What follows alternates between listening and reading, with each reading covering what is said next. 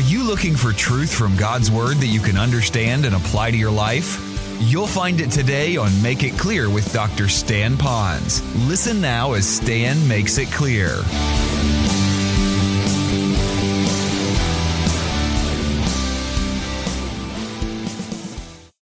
And to this day, we're out of debt, right? So you telemarketers that are listening to me, don't try to get a hold of me, all right? The other would be to watch out for timeshares. There's always the value, and you got to run it through the whole economic plan of your family and your future and what it is and how you're going to use it, but be careful of these things. So the idea is just build sales resistance. Learn to say no. In fact, what would be a lot of fun for you to do is to you and your family, if you have a particular need, something you like, why don't you just say, we're not going to get it yet, but why don't we ask God to bring it to us if He wants us to have this? And be real quiet and watch the Lord bring it into your life. See if something happens. Or that item goes down in price. All right, number 3, save it versus hoard it. Save it versus hoard it. You know what hoarding is. I'm sure you've seen some of these TV shows. You wonder how these people can actually exist, but they do. There is precious treasure and oil in the dwelling of the wise. And I really believe that. It's not because they're rich. You know, rich people can have a lot of money, but if it goes out very quickly, they're very poor. So again, they manage it. They have it in the dwelling of the wise because they kept it. They didn't spend it. So their treasure is with them. Then it says, but a foolish man swallows it up. And of course, you know what happens when you eat something. And I'll stop there. Let's go on. Praise the Lord. How blessed is the man who fears the Lord, who greatly delights in His commandments. I love this. His descendants will be mighty on earth. The generation of the upright will be blessed. Let's stop and look up here for just a moment if you can. It seems like it's just this verse taken out of another context and slapped into this little context of Scripture. And it's kind of cool that it's there because we really love that verse. You know, blessed is the man, follows His commandments. Amen, glory to God, hallelujah. All right. But if you realize there's a very important truth there. God's Word is to be obeyed no matter the cost. And there's always a byproduct of obeying Him. The inner joy, He gets the glory. I get all of that, but there's a lot of other stuff that comes along when we obey His Word in every part of His Word. We don't cherry pick His Word or do the easy things. We do the whole Word at that particular time. We get all of that. But now where is this passage of Scripture in? It's in a context that actually deals with wealth and money. So when you hear me on Sunday speaking so much on this money thing, some of you say, I'm up to here with all of that stuff. When is he going to get off that broken thing, and get on to something else? Well, I will. Don't worry. I'll get there. But at the same time, though, your pastors, your preachers, they have to teach you this. This is such a key part of our life. And so then go on to the next part of the verse. It says this, wealth and riches are in His house, and His righteousness endures forever. How precious that is when you save it, when you have it there. Now, you're saying, what do you mean about the hoarding part? Can't you move over from the saving to the hoarding? The answer is in this. I'm not a psychologist and all of that. I can only best imagine that the people who do hoard, a lot of times they do that is because they feel like, I need this. What happens if I have a need and I don't have what this is, so I need to have it now for a future need, so they're grabbing more. Maybe this will be gone. Maybe that'll be gone. And they keep all of this stuff because they don't want to have a horrible life later on if they didn't have it. So they want to accumulate as much as they have because they have the fear of not having it when they need it now or fear of not having it in the future. That's generally the case of a hoarder. And there's probably a lot of other psychological things that are kind of blown up in their mind, but basically it's that. Now let's take it to a Christian level now. The Christian level would be more like this. I got to have all of this because I'll need it for the future, and there's always the case. And I need to have it now because later on it won't be here. It's on sale now. I need it. And so we're okay with that as long as within all of that, and here's where it takes deep honesty, self-awareness.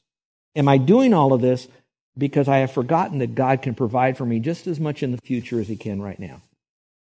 Am I fearing the future instead of having faith in the God of the future?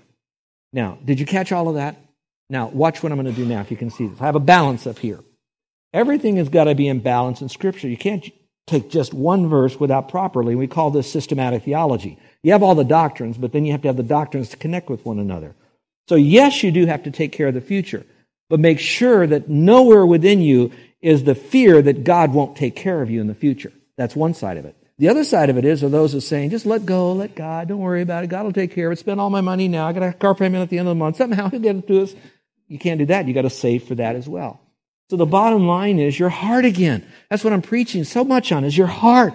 Is your heart, and it's deceitful above all things. And that's why you've got to meditate in Scripture. Listen to this stuff. Read it through. Own it in your heart. So that when you're confronted with this, you will save for the rainy day that it talks about. It talks about the ant. Go to the ant, you sluggards, how he collects all of this stuff, all right? I got to see all of that. But he's not hoarding it because he fears. He's doing that because that's what ants do. Christians do it, so they are prepared for hurricanes and things like that, but not so much because God won't be there. He will be there when you can't do the things that are right. And that's why this verse says there's wealth in the dwellings of those that have money.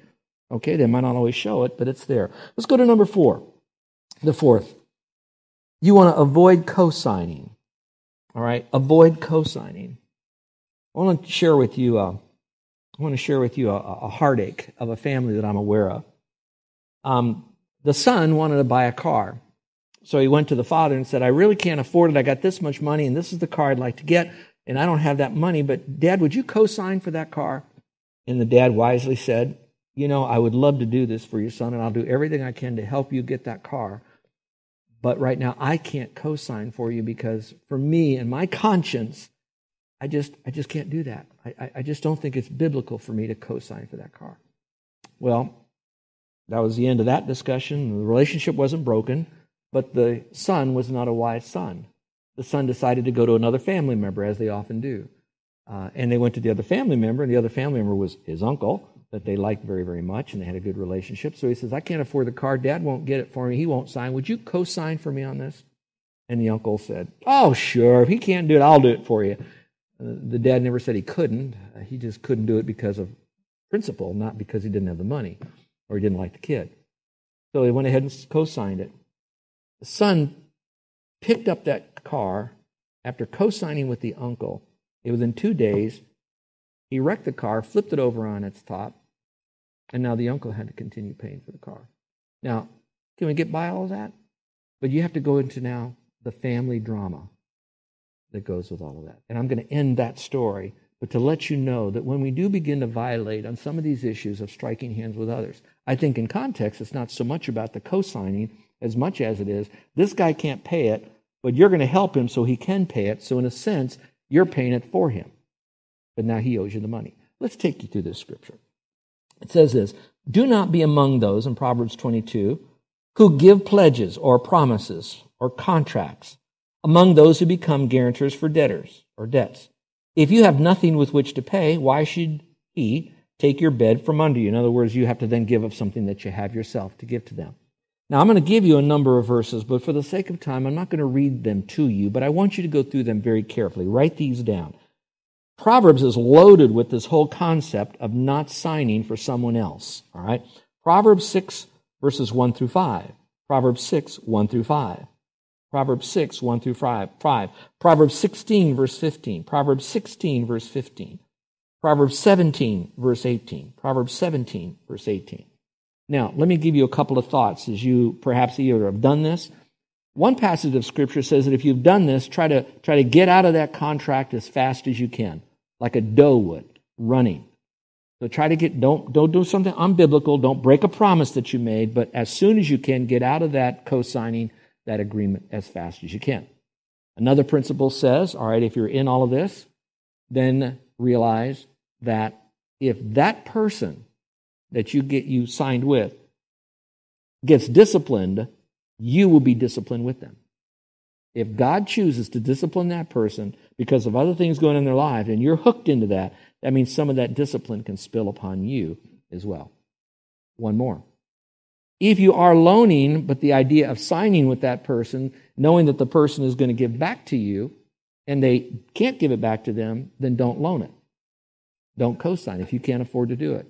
So when you are giving, the bottom line, I'm going to give you the real bottom line is, when you loan or co-sign, don't expect ever to get it back.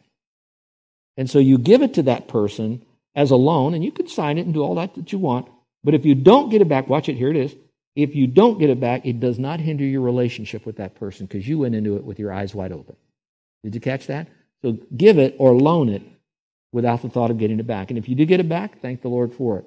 So the caution is, if you want to get out of debt and stay out of debt, be very careful about the co-signing in partnerships. Number 5, manage it properly.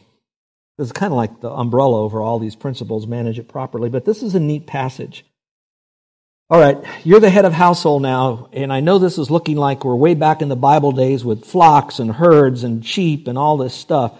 But I just want you to think that all that they had was their way of providing for the basic needs of their family, all right? So they did it by way of, farming and ranching and things like that.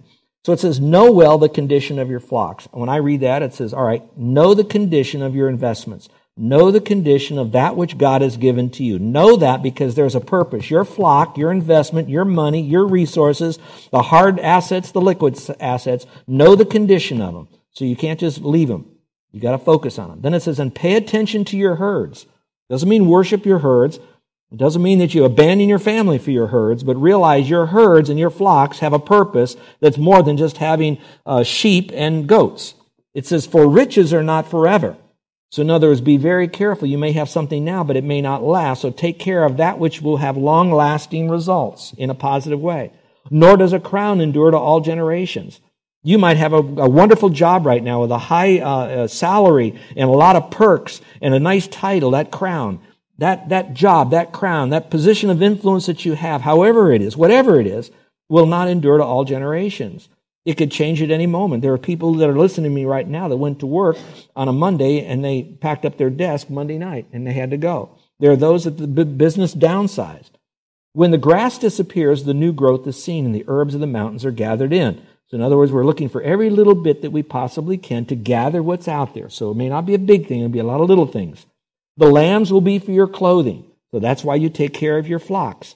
You'll need your flocks to provide clothing. You're going to need your money. You're going to need your job. You're going to need your education that you're getting because eventually it'll be your clothing, a basic need in life. And the goats will bring the price of a field. Now you'll have that goat so that you can now buy more property to put more goats on it so you have more of an investment and advance what you need because you never know how long you'll have a job. Then it says, and there will be goats' milk enough for your food. So now I have clothing and food going back to Matthew chapter 6. For the food of who? Your household. That's your immediate household. And also sustenance for your maidens. And we could say slaves. I hope this is not going beyond you. I have no slaves, okay? Carol has one. I'm joking. But the point still being is this. I do have slaves. You know what my slave is? It's my car. It works for me. My tools, they work for me. My computer, it works for me. These are my slaves. So I need to take care of those things that will make life easier for me to do the things to provide for more slaves or whatever. You know what I'm saying? So that's why we have to take care of what we have and manage it. So it's not just about money. It's about all those things that puts the whole economy of our money together to do what God wants us to do, bring glory to Him, take care of our family, and reach others for the Lord. All right, manage it properly. 3 words in your margin next to it. You want to put the word, it requires a budget, it requires record keeping, and it requires prioritizing your spending. It requires a budget, and my budget is, I don't have enough money. Okay, that's the end of my budget. Start over again next month. No, that's not it. It's a budget, then it requires record keeping, and then it requires prioritizing your spending. Now, for those of you that are really techie, there are a lot of good software programs out there that will help you to write up a budget, to help you then to record what you have into that budget that you have so you can look at it. What the software does not have, are you ready for this? No software ever designed by humans includes the discipline to use it. So what we have to do is we have to learn the software, and then we have to follow it, and you're going to say, boy, does that take time. It does take time. But at the end of the day, maybe the month, maybe the year, and for some of you, the end of the decade, you will be debt-free. It does work. Now, let me tell you, I'm not smart enough to use the software that's out there. I have a hard time figuring. You may think I can do these computer stuff. I struggle with it. So I have an old-fashioned Walmart ledger that I got about 30 years ago. And in it, I have our budget. And when I get paid, I put it all in a savings account, and I spend some of that savings into a checking account that I have. But I don't live out of the checkbook. I don't live so much out of the savings. I live out of this ledger right here. This tells me what I have. So when I get paid, Money is put away for a car. It's put away for our health, medical that we might have. It's put away for a vacation. So they're all in here, and then I know what I have, and then at the end of every month, we call it justify the bank statements, and then I look at what I have here to see what I have for now and then in the future that we have here. Now, does it take discipline? Yes. Do I have a lot of discipline? No. But I've lived enough years to know the pain of not being disciplined, and I hate that more than having the pain of being disciplined to be able to do this. Did you catch that? So that's the whole idea of managing it. And now I end with number 6. And you'll love this one. Look for the very best buy. You know, these convenience stores, that's how they make their money. It's because it's a convenience store. Who's it convenient for? You know, it's convenient for you and your debtors. Okay, but it says here, she considers a field. That means scrutinizes this field, considers it. Think about all the concept of considering something. A field. And then she goes out and she purchases it. My question is, how did she purchase it unless she already had money? I know you. Well, she could have borrowed it. Yeah, she could have. I can open a window to that, but I don't think that's where it's going. A field and buys it. From her earnings now, she plants a vineyard. And then you can kind of figure out what's a vineyard for. It's going to grow a lot of stuff. What are you going to do? You're going to take the vineyard, you're going to drink it, whether it's olives or whether it's, wine or whatever. Then you're going to sell it and give it to others. My point is simply this. She didn't plant a tree. She didn't plant a plant. She planted a vineyard because she had enough earnings to buy what she needed to get the field and to get what she needed to put in the field, so it's not just a field of weeds. All right? So she had all of that. So that tells me she was a wonderful woman of insight and thoughtfulness. And I don't think she woke up as a 6-year-old and had it. I don't think as a 16-year-old or a 26-year-old. Somewhere along the line, she might have had some penchant for that. But the bottom line was she still had to be surrounding herself with people that help her to figure this out so she would do it right at this stage in her life. Now, that's a long way to simply say that's why you're here every Sunday. You're learning these things so that maybe later on you can then do what you need to do, again, to bring glory to the Lord by managing your money to take care of your basic family needs and then to help others with it. So let me give you some action steps and we'll go home. I will develop a balance of godly ambition and contentment. Put a check by that one if that's something that you're going to develop in your life, in your heart. And I do believe it would be helpful if you had we could call it an accountability partner. It sounds like a policeman to me. But it might be a study buddy, a prayer partner. I think your best accountability person ought to be your mate. Watch this now. Listen carefully. Your mate is your best accountability person if you have a good relationship with your mate. If you don't, it can be disastrous.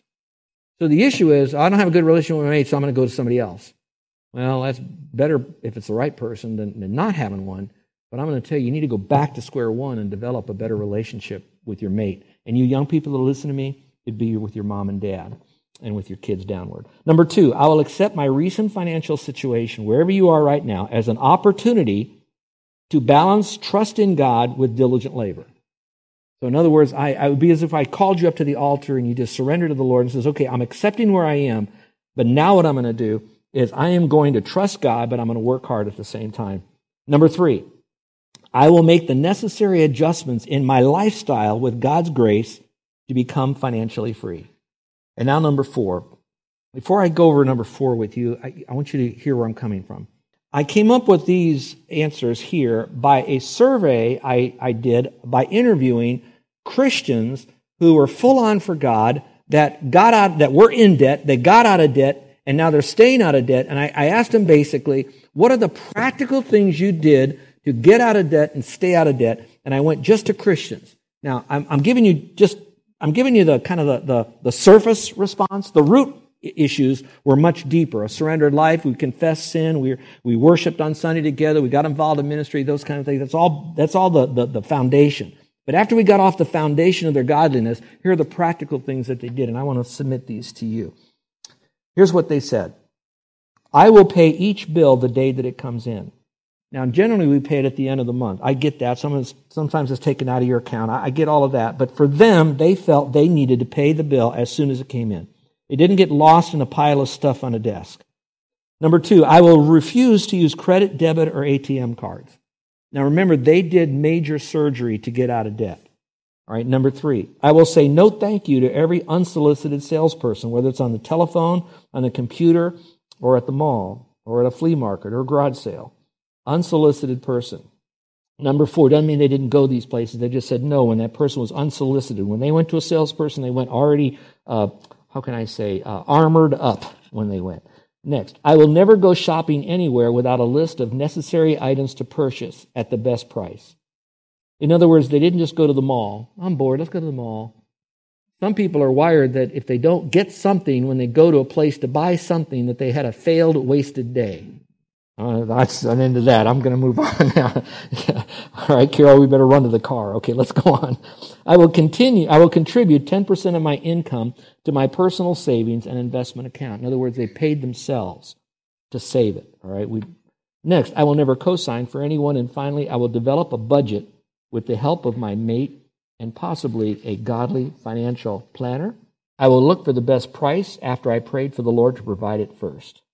And then finally, I'll be faithful in giving to the Lord first a generous portion of my income. So they never held back their giving. In fact, the majority of them said that even when they had debt, they still gave to the Lord first. And then when I asked them why, and they said, well, we just feel like that's what we need to do so that God will continue to help us to pay off our debt. And then with a twinkle in their eye, and I don't know if this is motivated with the proper motive, but they said, because we knew that when we gave to God, He'd always give us more than when we gave to Him, and that would give us more to pay off our debt. Isn't that cute? I'm done today. I think we have enough for all of us to work on, and the Ponz family is with you on this journey. And I am so excited that the Lord has given us such a plethora of biblical principles, and with all of that, He's given us the power source to be able to do that. And even then, when we can't make it up, He's given us a boatload of grace to help us through all of this. Why? Because He wants us to take these resources, bring glory to Him, take care of the needs of our family, and reach others for the kingdom. Amen? Let's pray. With every head bowed and every eye closed. I just want to make sure that you don't just get bogged down in money and resources. I know that was the biggest part of our talk, but all of that is attached to a very loving, sovereign, omnipotent, and I might say, generous, heavenly, benevolent Father who loves you. And those of you that are redirecting some of your life now to get more in balance with Him and wanting to do these things, your goal isn't to get out of debt. Your goal is to glorify God. When you put Him first because you love Him with all your heart, soul, and mind, and you love others, your family, and others, I'm going to tell you that begins to really become something special in you. Those of you who are guests that are listening to this, you can be completely debt-free with your finances. And then when you die, you'll spend eternity separated from God. And God says, no, I love you. I want you to be in my forever family. And don't come to me with promises of starting this or stopping that or continuing this or continuing that. The Lord basically says, just believe on me. Basically, He's saying, just wherever you are, whatever you've done, whatever kind of person you are, whoever you are, if you would just trust in me as the one who died and rose again.